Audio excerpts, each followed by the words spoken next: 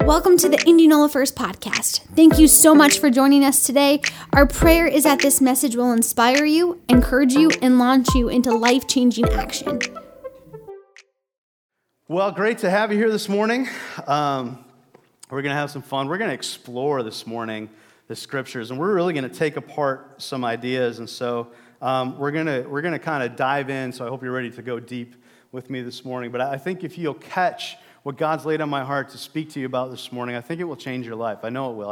I'm a testament, a living testament to what I'm going to be talking about this morning, and I'll tell you my story a little bit in just a little bit. But I'm going to start off this morning by taking us back. If you turn the pages of Scripture back to ancient Egypt, the nation of Israel were captives in that land. They came there as Hebrews. They came there as a family, Joseph's family. And there were a handful of them. I mean, there's a few of them as far as the family goes. But within the span of 400 years, they had grown to be millions of people. They grew into a nation while they were in Egypt over 400 years. And the Egyptian leaders feared a revolt. And so the Egyptian leaders, the pharaohs of the times, took the Hebrews and they put them into slavery. They made them the slaves of their empire. And they were the ones who did the back-breaking, leg-breaking work in order to make Egypt function because that was their place, because they didn't want them to revolt. So they thought if we keep them under slavery, then we're not going to have an issue with that. Well, then along came this guy named Moses, a prophet that God raised up who was tasked with leading the Hebrews out of Egypt and out of slavery into this place that God called the Promised Land. It was a new land for them that was plentiful, that would be their own. It would be their own nation where they wouldn't be under another government. They would have their own government. They would have their own resources. It would be a great place for them. And through many miracles, God punished the Egyptians, and he set the Jewish people free out of Egypt. And from there, it was just supposed to be a quick stop in the desert to get the 10 Commandments and to get the laws so that they could set up their new government. And then within a few weeks, they should have been into the Promised Land, and they should have been taking over the Promised Land and starting to enjoy the fruit that God had for them in this land that they had. But before we go into that, well, most of you know that story, how that ended, right? They didn't go right into the Promised Land, right? They ended up being in a holding pattern in the desert for 40 years. Why? Well, that's what I want to explore today. But before we go on to that, let's take a step back and see how we can apply this story to our lives. You see, there's these things in the Bible called types. And essentially, they're like, biblical types are like metaphors or foreshadowing of things yet to come. So I'll give you an example, the Ark of Noah. That was a biblical type of Jesus Christ because salvation was found in the Ark and everything else was destroyed. And so the salvation of the ark is a type of Jesus Christ.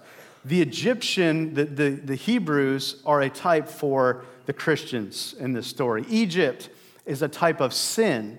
And so all of us who were born into this world, were born into sin. Whether we sinned or not, we were born with a sinful nature. We were born into a nation of sin. We were born slaves. Each and every one of us was. But through the miraculous power of Jesus Christ and the fact that God raised him up from the dead, we were set free to be slaves no longer. So God took us out of our Egypt, and he set us free. And in fact, in Galatians 5:1, it says this: "It is for freedom that Christ has set us free. Stand firm then, and do not let yourselves be burdened again by a yoke of slavery." So we were in slavery, but it was for freedom that Christ came and set us free. He set us free from slavery. He set us free from Egypt, right? For our own Egypt. Not only were we set free, though, and here's where it gets cool. Not only did Jesus set us free, because the Jewish nation, they were set free, right? But they were in the desert. They might have been free, but they weren't quite yet in their promised land. And so they were in the desert where that wasn't quite a promised land, and there wasn't anybody there, but there was a reason nobody was there, because nobody likes to hang out in the desert. There's nothing there. There's no water. There's no way of making food that's sustainable. So Jesus set us free in the same way, but he also promised us, like the Jewish people, he promised a promised land. Jesus promised us, God promised us a promised land of our own. It's found in John 10:10. It says this: "The thief comes only to steal, kill, steal, and destroy, but I have come," this is Jesus talking, "that they may have life and have it to the full." We have a promised land as Christians. We have a place that God has set aside that is full. That word full there is a word that means in excess. It's a Greek word perissos, which means super abundant in quality and super abundant in quantity and superior in quality. So a quantity life and a quality life is what that word full means. Who wants a quality, quantity life? Anybody in this place? Me too. God, isn't it cool that Jesus promised us that? He set us free, and then he said, I've come that they could have life and have it to the full. We as Christians have a promised land of our own. What does that life look like? Well, I just kind of jotted a few things down as it came to my mind and my heart, biblical things and things that I know and I see. First of all, it's a life of peace. I mean, a person who's living the full life is a life of peace. Because sometimes people think that, living the full life means that God's going to come through on that lottery ticket that I bought last week, okay, right? And I'm going to have millions of dollars, and then I'll have a full life. Guess what? There's a lot of millionaires out there who have incredibly empty lives. Money doesn't bring a full life. And people run to all kinds of different things and think they're going to have a full life if they just get these things. But let me tell you what let me tell you what this full life that Jesus promises looks like. It may look different than what you think. Like I said, it's a life of peace. It's a life that doesn't need to feel the need to live up to anybody's expectations, but be free to be you. How great would it be if you could just say no to somebody and not have to worry about their expectations and just be free to be you?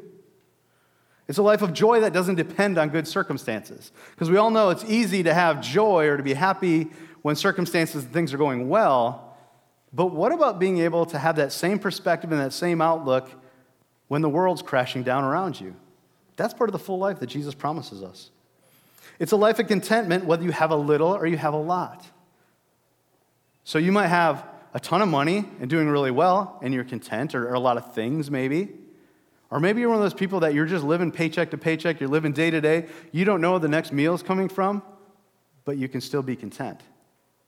That's a promised land. That's promised to us. It's a life in which you're comfortable in who you are and confident in the abilities that God's given you without having to compare yourself to anybody else. That means you don't have to just jump on social media while everybody else is going on vacation and you're sitting at home in churro,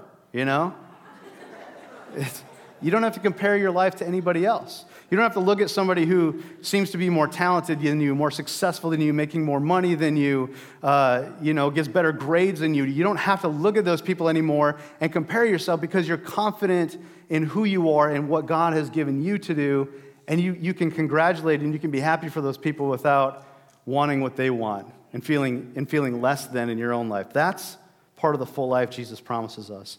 A life free from anxiety about what may or may not happen in the future. You don't have to sit around and worry about what could happen or what will happen or what your kids will do or they won't do, or you don't have to have anxiety. That's a full life.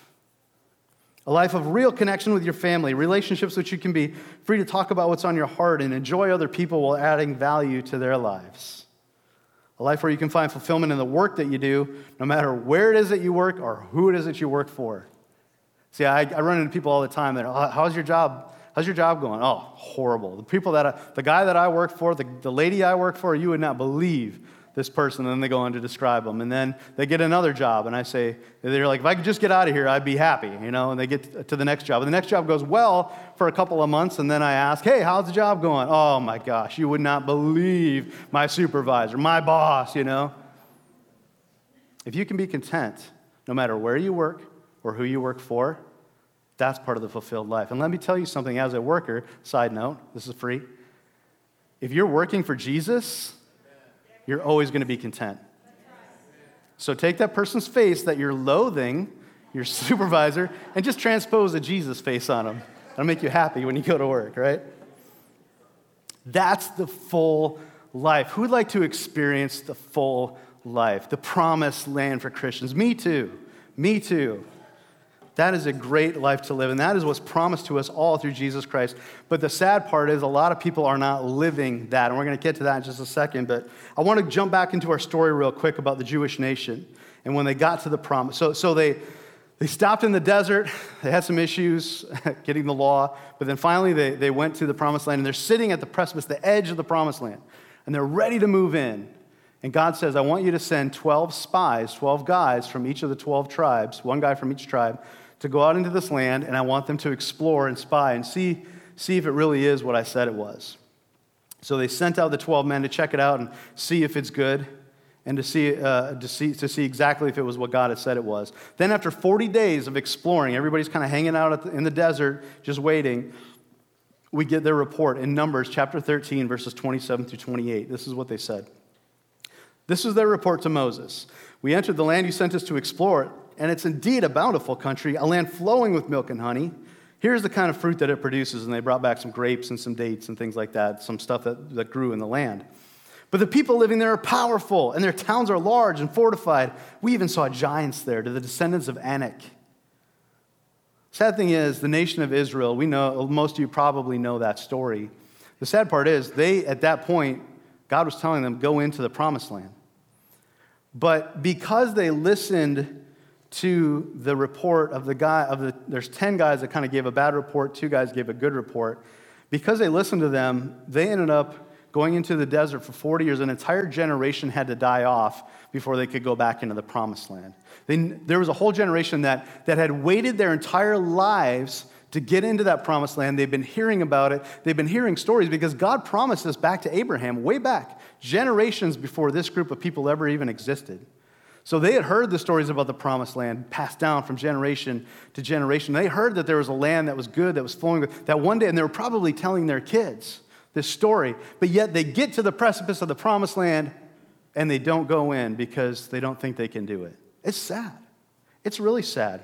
Unfortunately, so many believers are doing the same thing. God has set a promised land before all of us and every one of us, but a lot of people as believers are not entering into it. The Jewish nation was kept up by giants. 2 things kept them out: giants, fortified cities.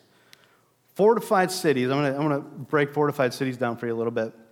Fortified cities, if you don't know what that is, because we don't fight war like that really anymore. Our technology's evolved beyond that. But fortified cities were like these massive cities with massive defenses. They usually had huge walls, and they were notoriously hard to break down. They were notoriously huge and thick, and these cities were they were almost impossible to penetrate with the technology that existed during the day. And they would build like siege ramps and catapults and all these things, but if it was a good fortified city, there was really nothing that could penetrate a fortified city. And so they were these cities that they kind of looked at and they would throw their hands up, because usually in those days what they would have to do in order to defeat a fortified city is they would have to siege it. So they would have to basically put their army around the outside of the city, and they would have to cut off their food supplies, and they'd have to starve them. And usually that would take years. And so, smaller armies with less patience, they would just throw up their hands because fortified cities were so hard to defeat. But that's one of the things that they saw. They saw fortified cities. Now, if you were to look up fortified cities in the dictionary, if you just did a quick search online for what is a fortified city, the first word that's going to pop up is the word stronghold. Stronghold. And we're going to really camp on that idea of strongholds today. So when you talk about fortified cities, it's strongholds. They're synonymous with each other. So today I want you to come with me, and we're going to discover how to defeat strongholds, because we have strongholds in our lives that as we look at coming into the promised land, there are strongholds that are keeping people out. And that's why a lot of Christians, they get to the precipice of this promised land that God gives to them, that Jesus promises to them, but they don't step into it because they see this, they maybe don't even see it, but they're strongholds that are keeping them from entering this promised land.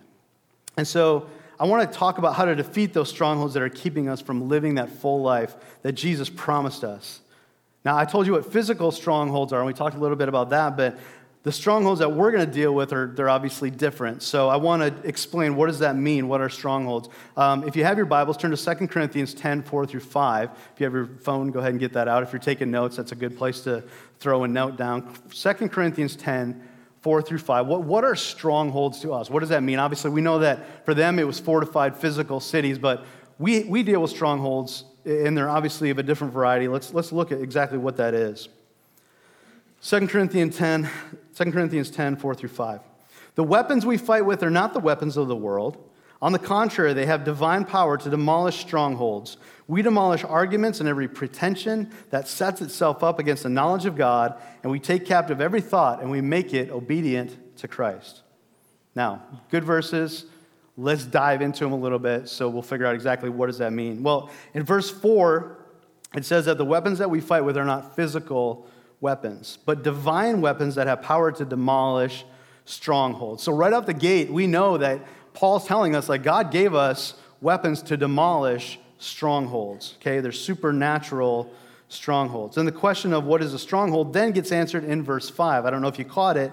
You have to look a little bit to see it, but it's right there. So in verse 5, the verse explains that we demolish arguments and pretensions that set themselves up against the knowledge of God, okay? So it says we have divine weapons, we can tear down strongholds, we can defeat them, we can take those cities out, those strongholds out, and then it goes on to say we demolish, so it says we can demolish, right? And then it says in verse 5, we demolish, so then it's telling us these are the things that we demolish, these are strongholds. So we go on in verse 5, and verse 5 tells us that we demolish arguments and pretensions. Pretensions literally means high, proud, lofty things, okay, ideas. It says we defeat pretensions and we defeat arguments that set themselves up against the knowledge of God. Check this out, here it comes. And we take captive every thought and make it obedient to Christ. So for years when I read this verse, and this is a good one, I had it memorized, and you should too, it's a great verse. I thought that those arguments and those pretensions were like arguments that the world has. Those high and lofty and proud things, I thought those were things that the world has. Like, yeah, people have arguments about, why God doesn't exist, or they have arguments about, why God isn't relevant in this world anymore. And I thought these are the arguments because they're setting themselves up against the knowledge of God. And I thought, oh yeah, that's great. Well, that's not what it's saying. As I looked deeper at it, as I studied for this message, I started to understand, oh, okay, there's something here. Those arguments and those pretensions are not coming from outside, they're coming from inside. They're our thoughts. Those arguments and those pretensions are our strongholds that are keeping us back. And so that's why the verse goes on and says, take captive every thought and make it obedient to Christ. There's no reason it should tell us to take captive every thought if it's other people's thoughts. We can't take their thoughts captive. We can only take our thoughts captive. And so I was like, whoa. What does that tell us? That tells us that strongholds are our own thoughts. That's a stronghold. Strongholds are thoughts, and they set themselves up. These are thoughts that set themselves up against the knowledge of God. Okay? Let's take a step further. God is truth, correct? So anything that sets itself up against truth is what? It's a lie. Strongholds are thoughts, lies that we believe either about ourselves or about who God is that keep us bound. Those are strongholds, according to 2 Corinthians 4 and 5. Those are strongholds. So, then the question is, what do we do about these strongholds? They come from many different sources. They come from many different places. Some of these strongholds happen while we're adults. Some of these strongholds happen while we are kids and we don't know any better. Some of these strongholds happen from traumatic experiences. Some of these strongholds come from perceptions that we have over things that we were told that we maybe didn't fully understand, and it caused us to act in a certain way that became a pattern of lies in our life that we continue to live by. But those are strongholds. They could have been in your mind so long that they become the mode in which you operate. Like strongholds, really hard strongholds in your heart and in your life and thoughts, they become so much ingrained in a part of you that you just do it without even thinking about it. It's like brushing your teeth, You've done it for so many years. You've got the muscle memory. Your mind's done it. You don't even have to think about how to brush your teeth because it's just ingrained because you've done it thousands and thousands and thousands of times. That's what strongholds are. They're lies that we have believed for so long that they become truth to us, and we operate our lives out of them, and we don't even know that we're doing it so many times. So many unhealthy behaviors flow out of strongholds. If you've seen unhealthy behaviors in people and you can point them out to people, or you probably wouldn't unless you're really good friends with them and you know them well and God's told you to. But you can probably look at someone and think, they got that issue, they got that issue.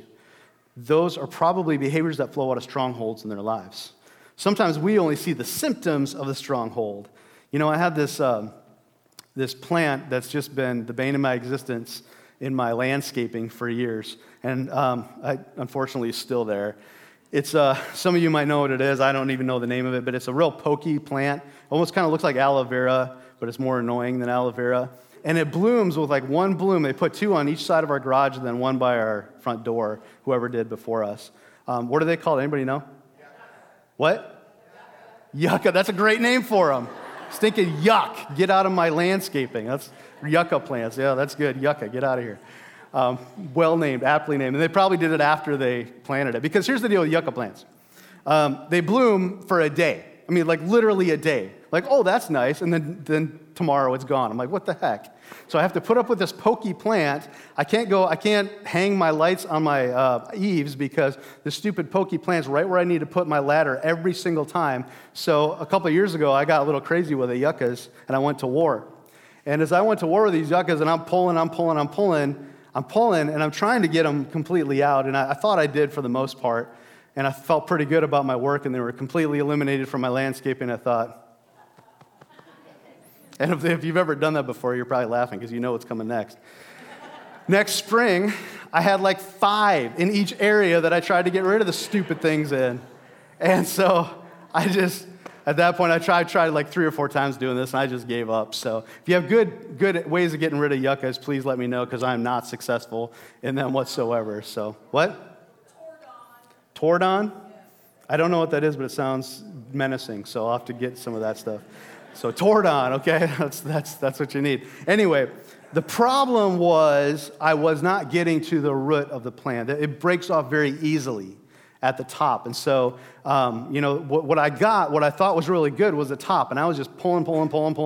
And it looks great when you're done, but then a month later, they show up again, and there's more of them that show up because I didn't get to the root system of the plant. And here's the thing that happens with strongholds.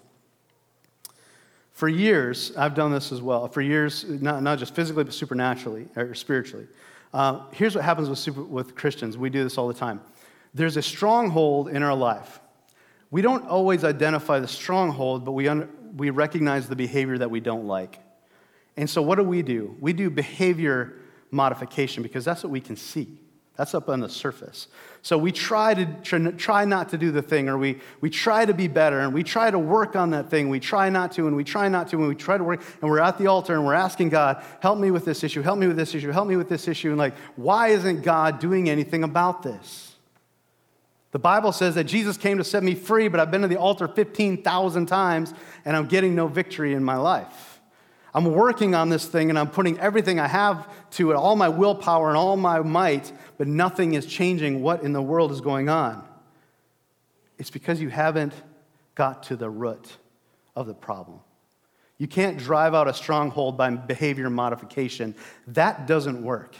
You know what that is? That's just more legalism. That's just more of us trying to become God in our lives and trying to take care of that thing on our own. You can't do it. And I know a lot of Christians, and I've been one of them for a number of years, that you try and you pray and you're down at the altar and you're down at the altar and you're trying to take care of this thing that's bothering you or these things because you see them, and then you might do well in those areas for a while, and then you're back to it months later. It's because you haven't deciphered the root of that stronghold. You're taking care of behavior, and behavior modification was never what God meant. He meant to destroy that thing at its source, and it's a work that He does. It's not a work that we do. Isn't that cool? You know how freeing that is, that Jesus is the one who sets us free, that the Holy Spirit sets us free, that I don't have to work, because it doesn't depend on me. This was something that God has given us, not something that we have to earn, but it's something that God has given us. It's a right for every child of God to live that full life and to be in a place where you're free. So, what do those deep-rooted strongholds look like? Well, I'm just going to give you a couple of examples, and I don't have time to go through all of them. Obviously, there's thousands of them. But let me give you a couple. Those deep-rooted strongholds may be someone who's always, you might see on the surface someone who's argumentative and combative. But maybe deep down inside, they're trying to prove something in themselves because they believed a lie that they aren't good enough. You ever been with a person like that? They're always trying to prove themselves, and so they're angry, and sometimes we call it little man syndrome, where they're always trying to prove something to everybody, and they're just angry all the time. And we see the anger, but we don't see the root stronghold that they're dealing with. Or maybe it's someone that on the outside is just cold and cruel, Well, maybe they've been operating under a lie that they're unlovable, and so they put up a front to keep everybody at arm's length and refuse to let anybody in. Do you see the difference of what I'm talking about? There was a girl that I went to Master's Commission with, a program that I did for ministry. And I remember the first Sunday that we were in church, and it was really awkward. It's just one of those things that you should never, as a worship leader, we have greeting time. So we had greeting time in that church too. But he's like, "What did you do? Turn around and give somebody a hug that you don't know." Like, whoa, that is so weird today. Like, we wouldn't even think about that today, really. But I remember turning back and giving her a hug, and she was ice cold. I mean, just emotionless and just, but she turned out to be a really great person. But there was a certain time of the year that she got really upset and just, again, ice cold and just cruel to everybody. And somebody confronted on her and called her on it. And then what we found out later is she kind of talked to our group that she had, that time during the year, she had been raped when she was at a sleepover at the age of 11. And so those issues that she had that looked like one thing on the surface were a different lie that she had been believing about herself that was a stronghold that was put into her life because somebody abused her at that age. You might see someone who's addicted to food. They're incredibly overweight. Maybe they're self-medicating with food because someone's abused them in horrific ways, and that's all they know how to do to make the pain go away. Most addictions come from strongholds, whether it's substance like pills or alcohol or other addictions like food or pornography. I would say the majority of those addictions that people face come from strongholds, deep-rooted lies that people have been believing about themselves that come out in these behaviors. Does that make sense to everybody? We see what's on the top. Up until recently, I've been living under a stronghold, and I want to share this with you because I've taken a journey over the last month or so, and God has done some great things in my life, and I was excited to preach this message this morning because I really wanted to share with you some of the things that God had been doing in my life, and I just want to give you one example of something that God has shown me in a stronghold that has been broken in my life. So I'm a recovering people pleaser.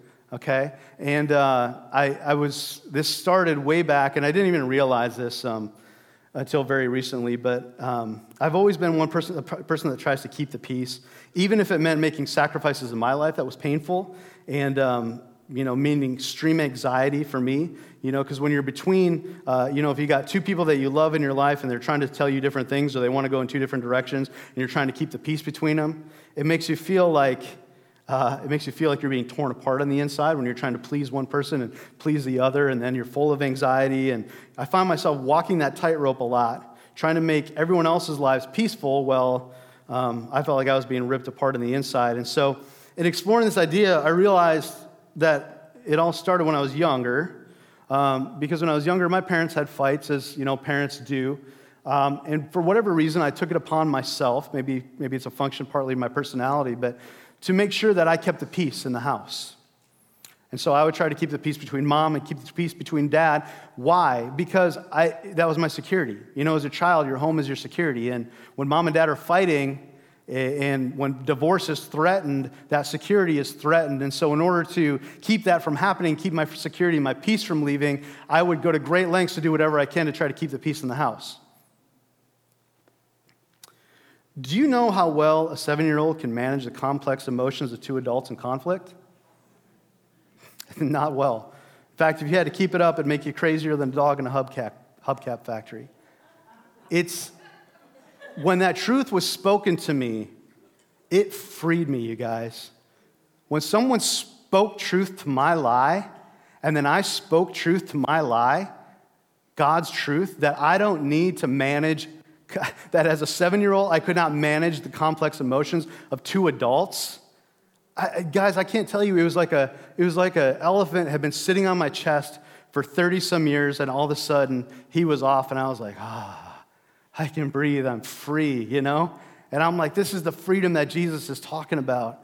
Someone just speaking truth into my situation, and then me speaking truth into my life, saying it doesn't matter how hard you try, you're not in control of anybody else's emotions but your own.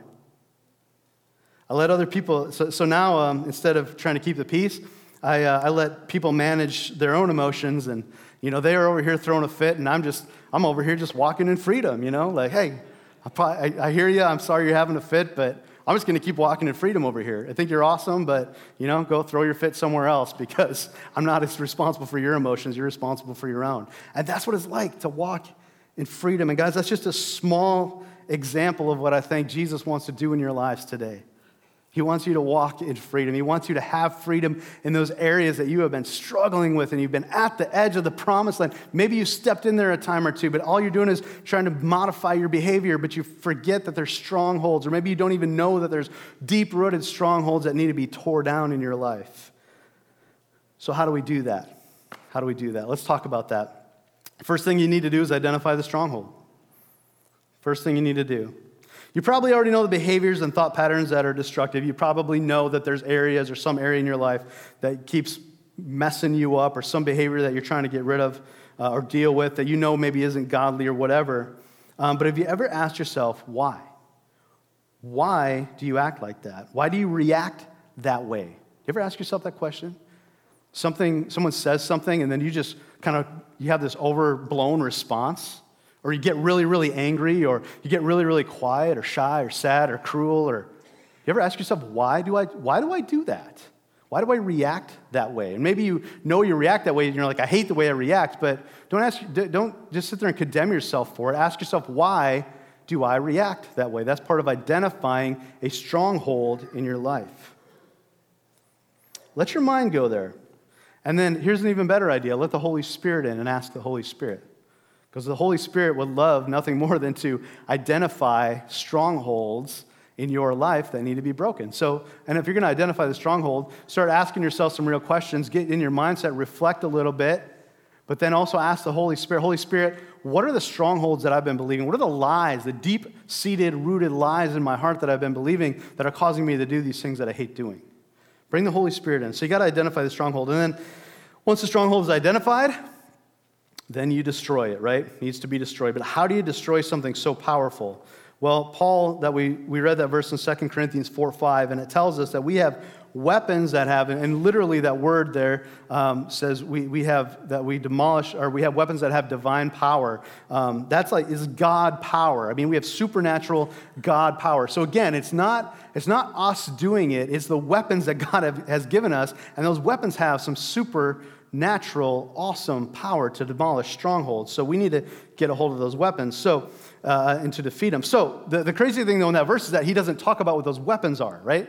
He tells us we have these weapons for destroying strongholds, but he never goes to the place of telling us what those weapons are. Well, he does in another part of the Bible. So the same Paul that wrote to the church in Corinth, the book of Corinthians, 1st and 2nd, he also wrote to a church called Ephesus. And we know that book by Ephesians, or we know that's the church that he wrote the letter to. The book is called Ephesians. So Ephesians chapter 6, Paul picks up this idea again. So Ephesians 6:12 says this. It says, "For we are not fighting against flesh and blood enemies." Okay, so we know that we're not fighting a physical fight, but we're fighting against the evil rulers and authorities of the unseen world, against the mighty powers in this dark world, and against the evil spirits in the heavenly places. Okay, that's what Paul tells us. So we know that. So that language looks similar, doesn't it? Because if you go back in 2 Corinthians, if you go back a little ways, you see that he says we're not fighting against flesh and blood. I was going to see if I could find it real quick, but I can't. Oh yeah, he says, the weapons we fight with are not weapons of the world, okay? And then he goes on in Ephesians 6, and he says, we're not fighting against flesh and blood. So these weapons that he talks about are the same weapons he's talking about in Ephesians chapter 6. He goes on to tell us, he calls these weapons the armor of God as you go on in this verse. And he talks about the full armor of God. And there's different pieces to this armor. There's the helmet of salvation, the belt of truth, the breastplate of righteousness, and the shoes of peace. These are the pieces we wear, okay? These are our identity in Christ. Salvation, that we're redeemed, that's part of our identity. Speakers of truth, that's part of our identity. Righteousness is part of our identity. Peace is part of our identity as children of God. So these parts of the armor that I'm talking about, these 4 parts are our identity. They're the parts that we wear, okay? That's how we step out because we're children of God.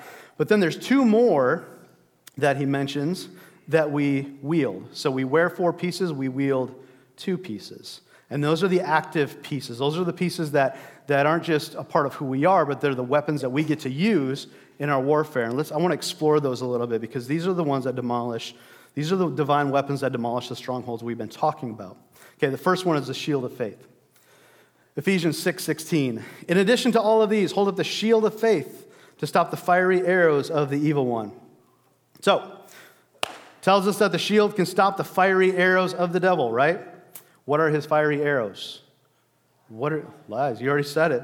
I mean, do you want me to describe it to you, or do you just already know it? You guys are good. Lies are his weapons. When he tempted Adam and Eve, he used lies. When he tempted Jesus in the wilderness, he twisted the truth and made it a lie, okay? Those are his weapons. John 8:44b says, this is Jesus talking about the devil. He says he's always hated the truth because there's no truth in him. When he lies, he is consistent with his character, for he is a liar and the father of lies.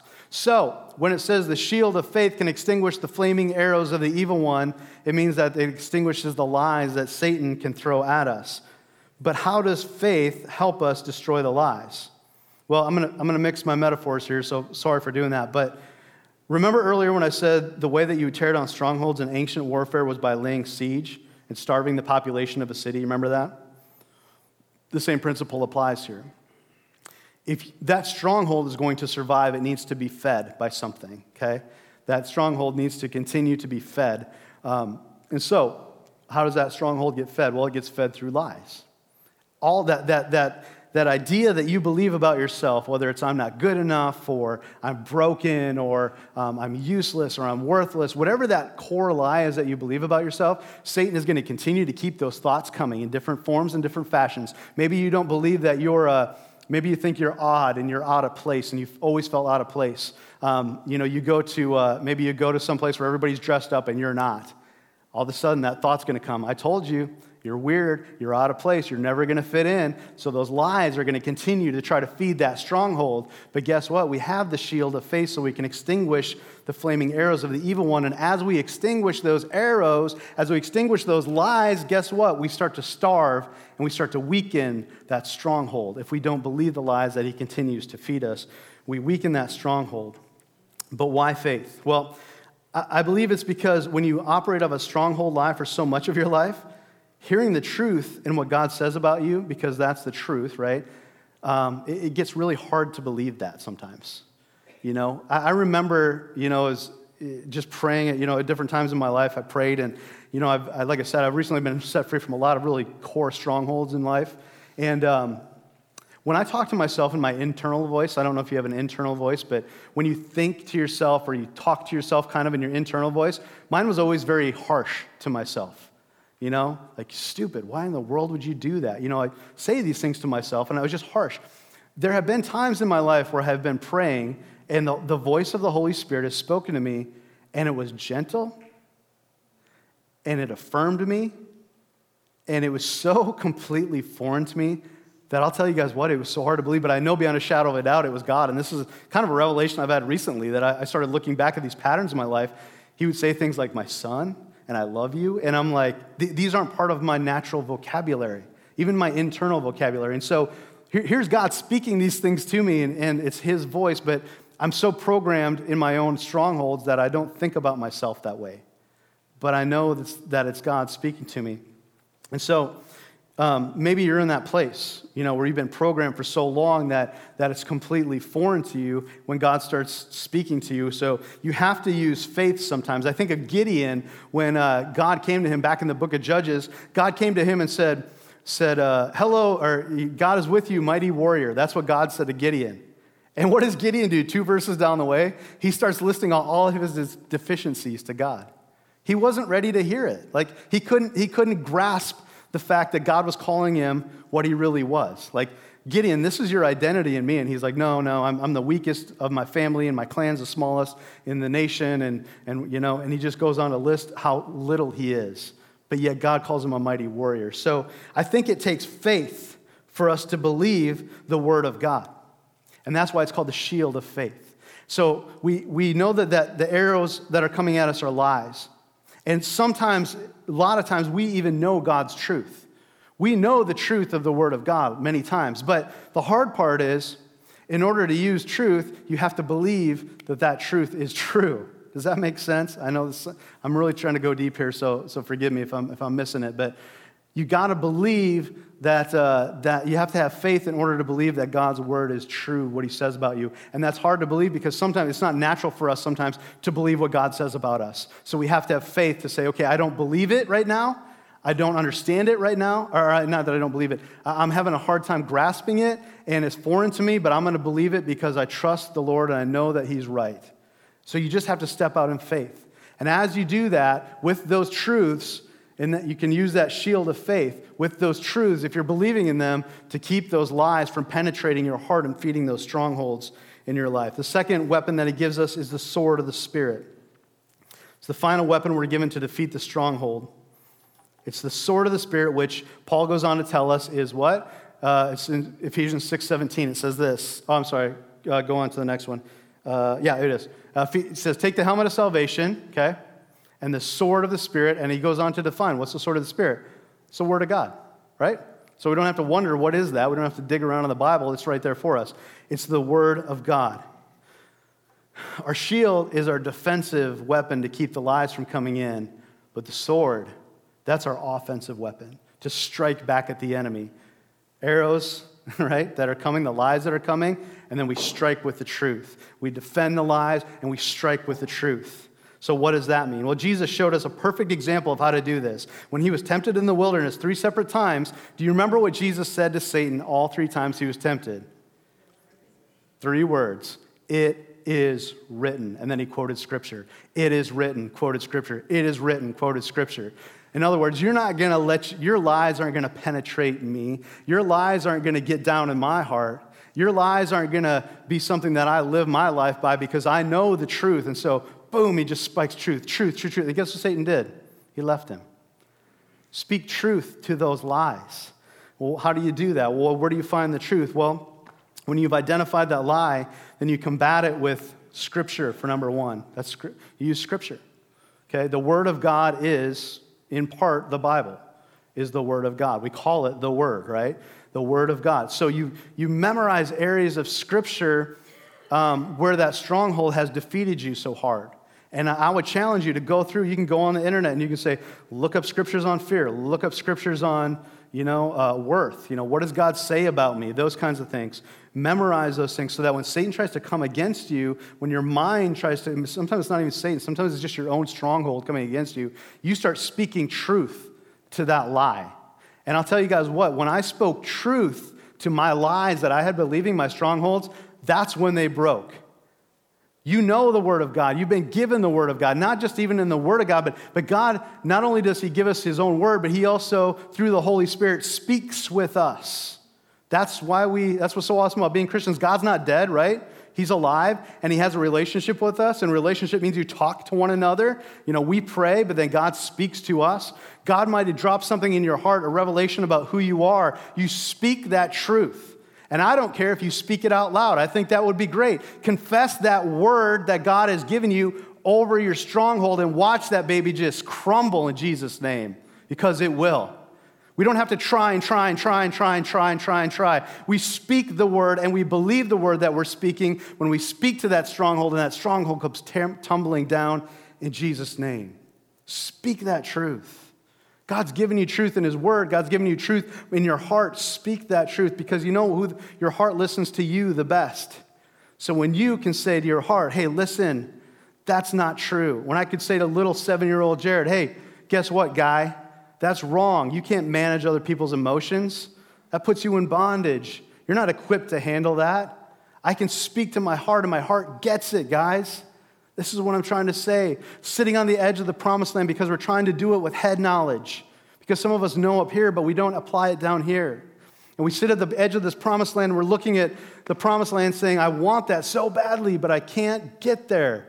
Because we're trying to do it this way, and we're trying to do it by human effort, and it doesn't work that way. You have to speak to the heart, speak to the lie, and let God take that stronghold down in your life. You've allowed those lies to be fed for so long into you and for all those years. So get aggressive. Get aggressive, proclaiming the truth over yourself. Proclaim the truth over your children. I didn't even have this in my notes, but proclaim the truth over your kids. Tell them who they are in Jesus Christ. There's so many kids and so many times that kids get fed lies that we should be the opposite. We should be the ones that are raising kids that are healthy and they're confident and they're going to take this world by storm because they know who they are, because they've been fed the word of God from an early age. Tell them who they are. Look them straight in there and confess that and profess that over their lives of who they are and what the truth is about who God says that they are. Truth is the antithesis of a lie. So create strongholds of truth. So there's good strongholds too. And create strongholds of truth, and you'll discover the freedom of living a full life. Create those strongholds of truth. Believe those truths. And I'm going to say this today. You may have a hard time finding those strongholds in your life, and that's okay. You know, for me, it took sitting down with a group of people and going through a process to try to identify what my strongholds were, and then speaking to them. You may need to get into something like Ultimate Journey, where you can explore some of those strongholds. I mean, that's what Ultimate Journey does. Explore those strongholds and help you defeat those by speaking the truth to those strongholds. Maybe you need to sit down with someone who's a little more qualified, like a counselor, and talk about some of those things and help you identify strongholds and then speak God's truth. And find a counselor that knows Jesus and loves Jesus, okay, and is going to speak biblical truth to you. Don't just find somebody that's just secular practice, okay? Find someone who knows Jesus, and they can speak biblical truth to you. But you may need some help in that. So if you need some help, by all means, please go get some help. You know what's cool? Sometimes we work through the process, and sometimes God just delivers us instantaneously. So don't ever quit praying that God's going to deliver you from those strongholds either. Always pray for that, because sometimes God instantaneously will deliver us from those things. He's capable of anything. Well, as I'm wrapping up today, you know, the Jews, they tried to enter the promised land in the first time, and they were defeated by the lies they believed. In fact, you know what was interesting?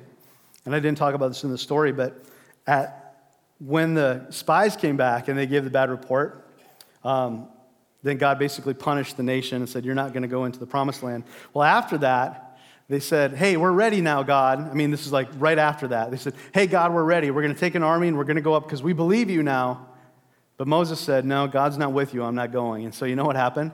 They took an army into the promised land and they got decimated because they tried to do it in their own strength. But when the Jews, after 40 years of being in the wilderness, after that generation of people died off, they came to the precipice again of the new world, the promised land, and they were going to go in. You know what the first thing was that they had to do?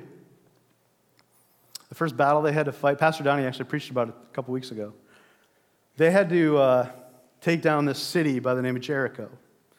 This city that had walls that were like 20 feet thick and 30 feet high. You know what Jericho was? Stronghold. The first thing they do is they had to fight a stronghold. And you know what they did? They didn't get the army together and they didn't march in there. They listened to the Lord and they asked God, what do you want us to do? And he told them, and he gave them a very unorthodox strategy, and you probably remember it. They had to march around the city a number of times, different days. And then at the end of the seventh day, they had to shout, lift up their voices, and that stronghold just came crumbling down. They didn't even have to necessarily lift a finger in battle. Now they had to do what God asked them, but they didn't have to lift a finger in battle. You know why? Did they take down that wall? Who did? God. God took it down. The first time that they went in, they did it on their own strength. The second time, they did it in the power of God because they were obedient to the Lord. Trying to take down the strongholds, you can't do it on your own. You need to bring God along. You need to use the weapons that he's given you, but let him do the work. Let him identify those strongholds. Let him give you the truth to speak to those strongholds. Your part in this is having faith that he's able to do those things, and then speaking what he gives you to speak. That's your job. Because the Israelites, they did have a job. They had to walk around the city. They didn't just sit back, but God did the heavy lifting. When it comes to these strongholds, I want every single one of you to live in that place where you're living a full life. I want that for everybody. I want you to live in joy. I want you to live in peace. I want you to live without anxiety. I want you to live without comparison. I want you to live in a place where you just feel like you are complete and you are whole and you are enjoying life no matter what your circumstances are. That's what I want for each and every one of you. That's why Jesus said that he wants to come and give you life and give it to you to the full. It's possible. He made a way for it to happen. So I encourage you this morning to step into that, to practice the things I talked about, but let him do the work for you. Let's pray. Father, you are great. Lord, we love you so much. God, I thank you that you made a way for us to live free. I thank you, God, that you've called us to a promised land of completeness and wholeness. Lord, I pray, God, that you would give us the words to speak. God, even supernaturally give us the faith to believe those things when we aren't quite there yet, so that we can extinguish those arrows, starve that stronghold so that, God, we can fight, and so that we can see you do the work that you want to do in our lives. God, I pray for each and every individual, because I know there's a lot of strongholds represented out here today. Addictions, God, behaviors. Lord, break them in Jesus' name. Break them in Jesus' name. God, so much so that next week when everybody comes back, Lord, there'll be new people. God, they'll feel like that weight's off their chest. Lord, they'll be walking in the victory that they've been looking for years. God, give them that promised land experience. Father, we thank you and we give you praise today. And it's in Jesus' awesome name we say, amen. Thanks for being a part of the Indianola First podcast. Join us next week to stay updated on our latest messages.